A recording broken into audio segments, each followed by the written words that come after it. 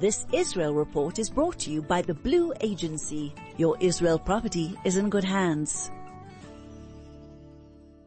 Owning properties in Israel can be a great investment, but challenging to manage if you're based abroad. The Blue Agency will manage every aspect of your property, finding and vetting tenants, maintaining your property and getting it rental ready, negotiating contracts and collecting rentals, reporting back to you regularly. The Blue Agency has built a reputation for trust and confidentiality over 20 years. The Blue Agency, your Israel property is in good hands. Contact us at www.theblueagency.com. The Israel Report for the latest news and insights with Anthony Reich. Anthony Reich, Boker Tov, good morning. How are you? Boker Tov. We noticed that the new Golda movie has been released in Israel. And I just wanted to make a few comments about it. First of all, the timing is interesting because a lot of the movie surrounds Golda Meir's handling of the Yom Kippur War, which was in 1973, and it happens to be the commemoration of 50 years since the Yom Kippur War in a few weeks' time from now. And so the timing is very interesting in terms of the release of the movie.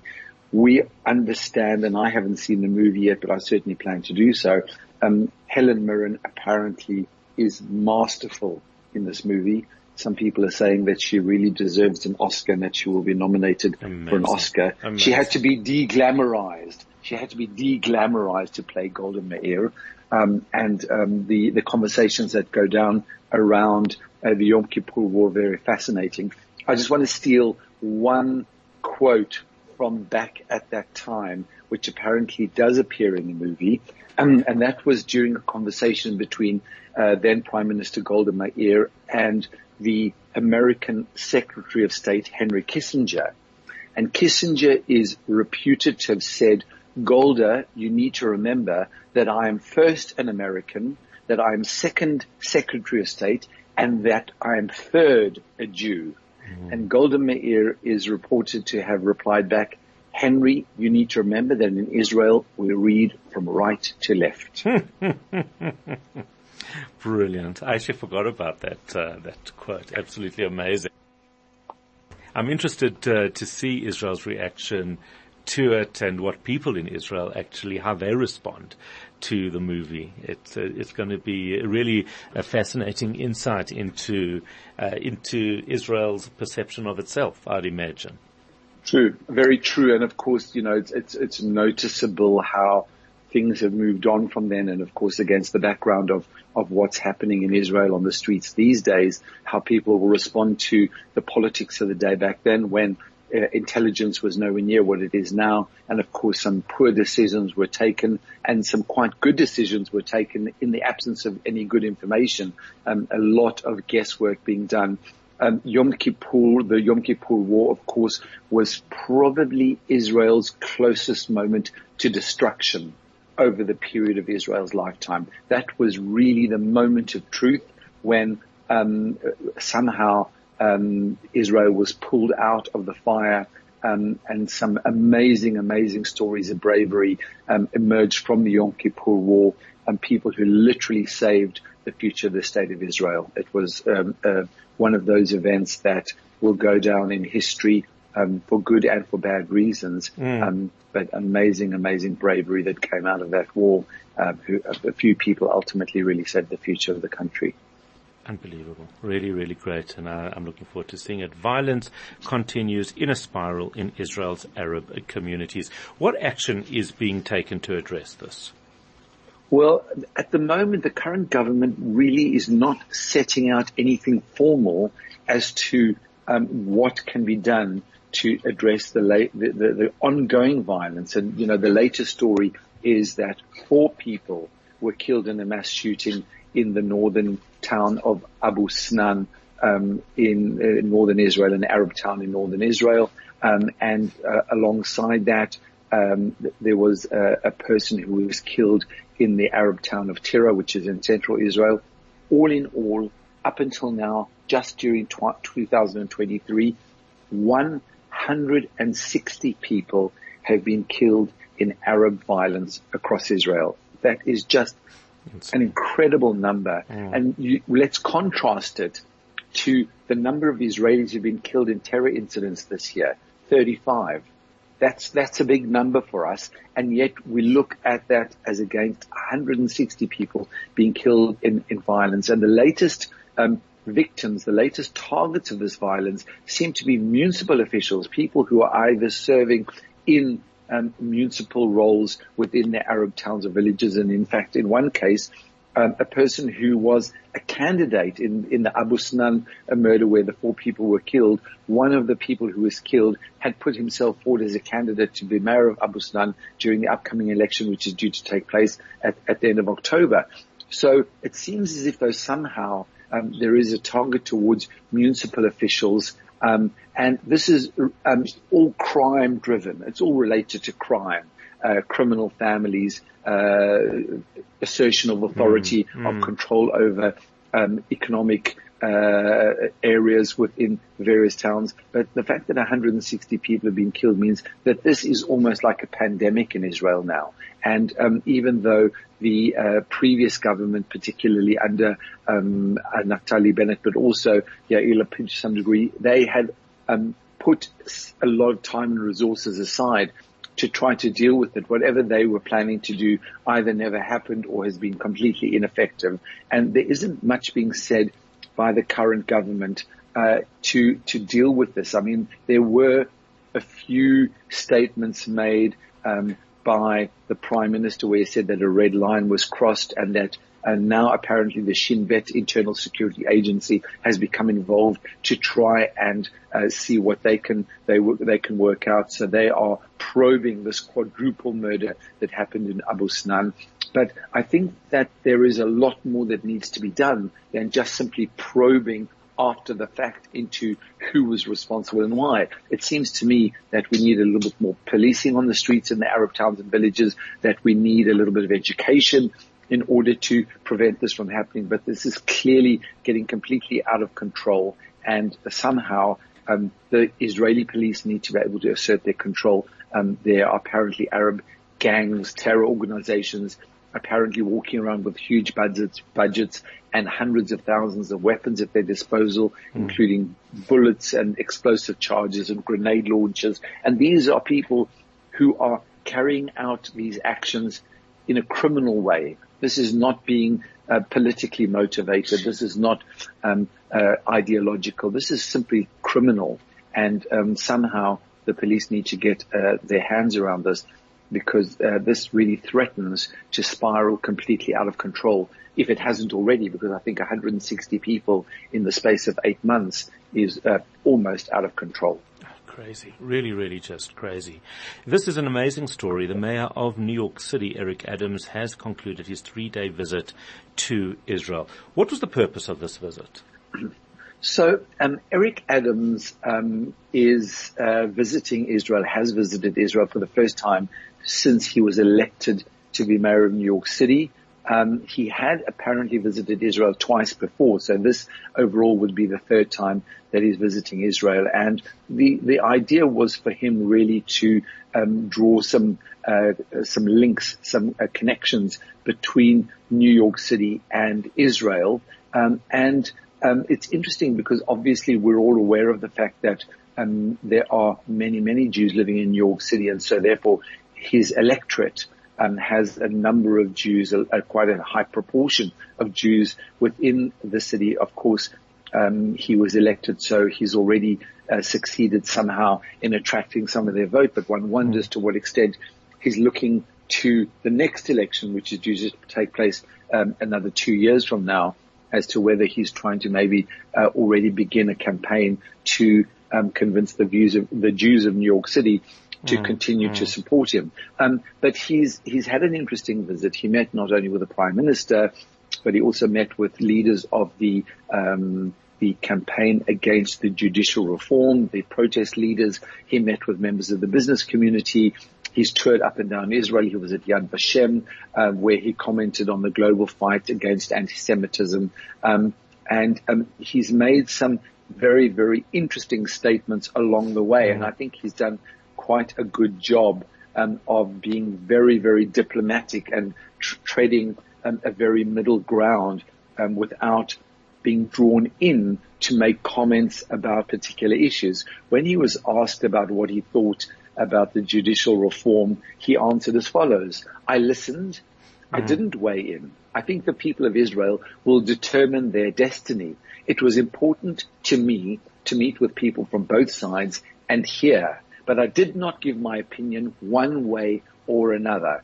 Then he went on to say, I have many challenges in my city, and I wouldn't want someone to come in and interfere with how they work them out, So he is obviously very conscious of the fact that as mayor of New York City, when you start to throw stones, then suddenly you understand that you're living in a glass house and that you could potentially attract people attacking you in return. And in fact, George Santos has already laid into him saying that Mayor Adams' trip to Israel is nothing more than Adams running away from his responsibility to handle New York City's newfound migrant crisis, which apparently is the latest thing that they're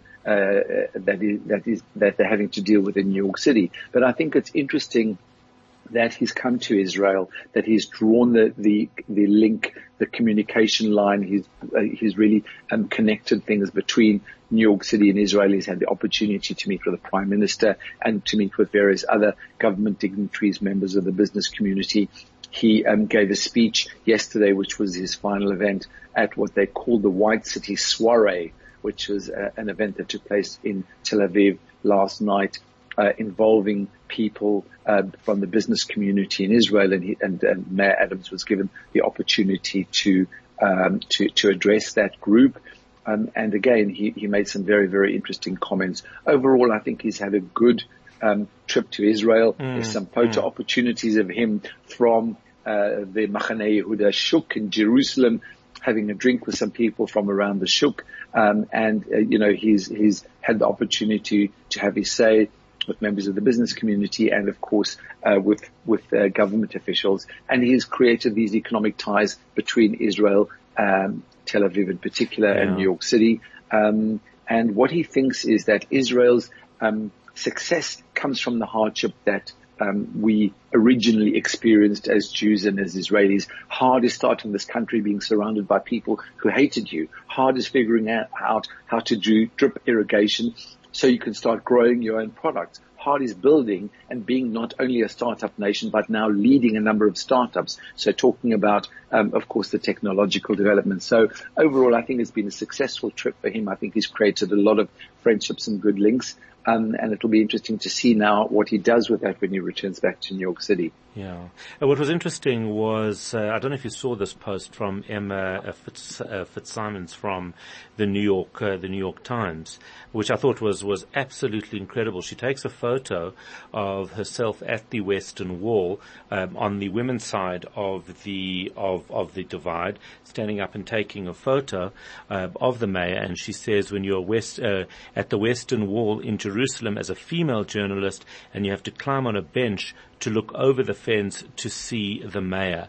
And of course people reacted terribly to that, as they should, because how dare she come into a Jewish religious environment and criticize to criticize the fact that it's segregated. She certainly wouldn't do that.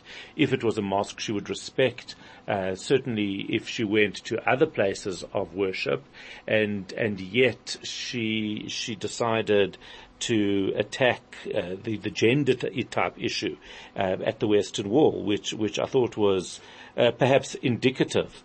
She's the bureau chief for the New York Times, but I thought that is quite indicative of the New York Times. Did you see that story, Anthony? I did not see the story, but I absolutely agree with you that when people come to the Western Wall, you can't judge that by standards that you would expect on the underground in London or the Metro in New York City, or going to a theatre or something like that. The rules of engagement are entirely different when you come onto an area which is clearly a religiously demarcated area. Then one would expect you to respect the rules that go with that area, just the same as you would not go into a mosque with your shoes on, just the same as 100%. You would not dress inappropriately to go into a church or to go into another holy site. So it is, I think, the same at the Western Wall. So I'm completely with you on that. It was, in fact, so embarrassing, I think, to her in the New York Times, just because it really did show an incredible amount of ignorance. Finally, Malka Leifer was sentenced earlier today in Australia to 15 years in prison. And of course, Israel played an important part of the story, not a particularly good part in the story, having almost sheltered her for a number of years. Right. So just a reminder of the story. Malka Leifer was the principal of an Orthodox girls' school in Australia for many, many years. She was accused of sexually abusing some of the students at that school. The time that it took to bring her to trial was mostly down to the fact that she took shelter in Israel and that there was a long and arduous process to have her extradited. She claimed that she wasn't fit for trial. She wasn't mentally fit to stand trial. Ultimately, it took about 16 years from the time that the accusations were first made public until the time that she was finally brought to justice. But it seems as if though justice was served in Australia this morning. She was found guilty of 18 charges of sexual abuse, all in all, and which included indecent assault and sexual penetration of a child, and including rape as well. She has continuously maintained her innocence. The Australian courts ultimately did not believe her claims of innocence, and she's now been sentenced to 15 years in prison in Australia. The Australians decided that 11 and a half years of those 15 were set aside as a non-parole period. So effectively a period that she would have to serve. But that has been also reduced by the number of years that she has already served in prison. So ultimately it seems as though she will be eligible for parole in about 6 years from now. And there are people who are saying, is that really enough for someone who has taken advantage of not only young members of society, innocent members of our society, but more than that, children who are actually pupils at her school, where there is this authority relationship as well. So it seems like she's really abused that. Perhaps this will now bring the whole case to a close. It's been a long and unpleasant case. The outcome not particularly pleasantly either, but I suppose that at least justice is seen to have been served, and the accusations made by these young girls who were very, very nervous, formerly pupils of hers, very nervous about making these claims, they have been vindicated ultimately, and hopefully we can set this, to put this aside and move on to better things. Indeed, and just like that, it is 8 o'clock. Anthony Reich, thank you, as always, for a very, very good week of Israel reporting. We'll catch Anthony next week on a Monday. Wishing you, Anthony, a fantastic weekend and a Shabbat Shalom. That Israel Report was brought to you by the Blue Agency. Your Israel property is in good hands. Owning properties in Israel can be a great investment, but challenging to manage if you're based abroad. The Blue Agency will manage every aspect of your property, finding and vetting tenants, maintaining your property and getting it rental ready, negotiating contracts and collecting rentals, reporting back to you regularly. The Blue Agency has built a reputation for trust and confidentiality over 20 years. The Blue Agency, your Israel property is in good hands. Contact us at www.theblueagency.com.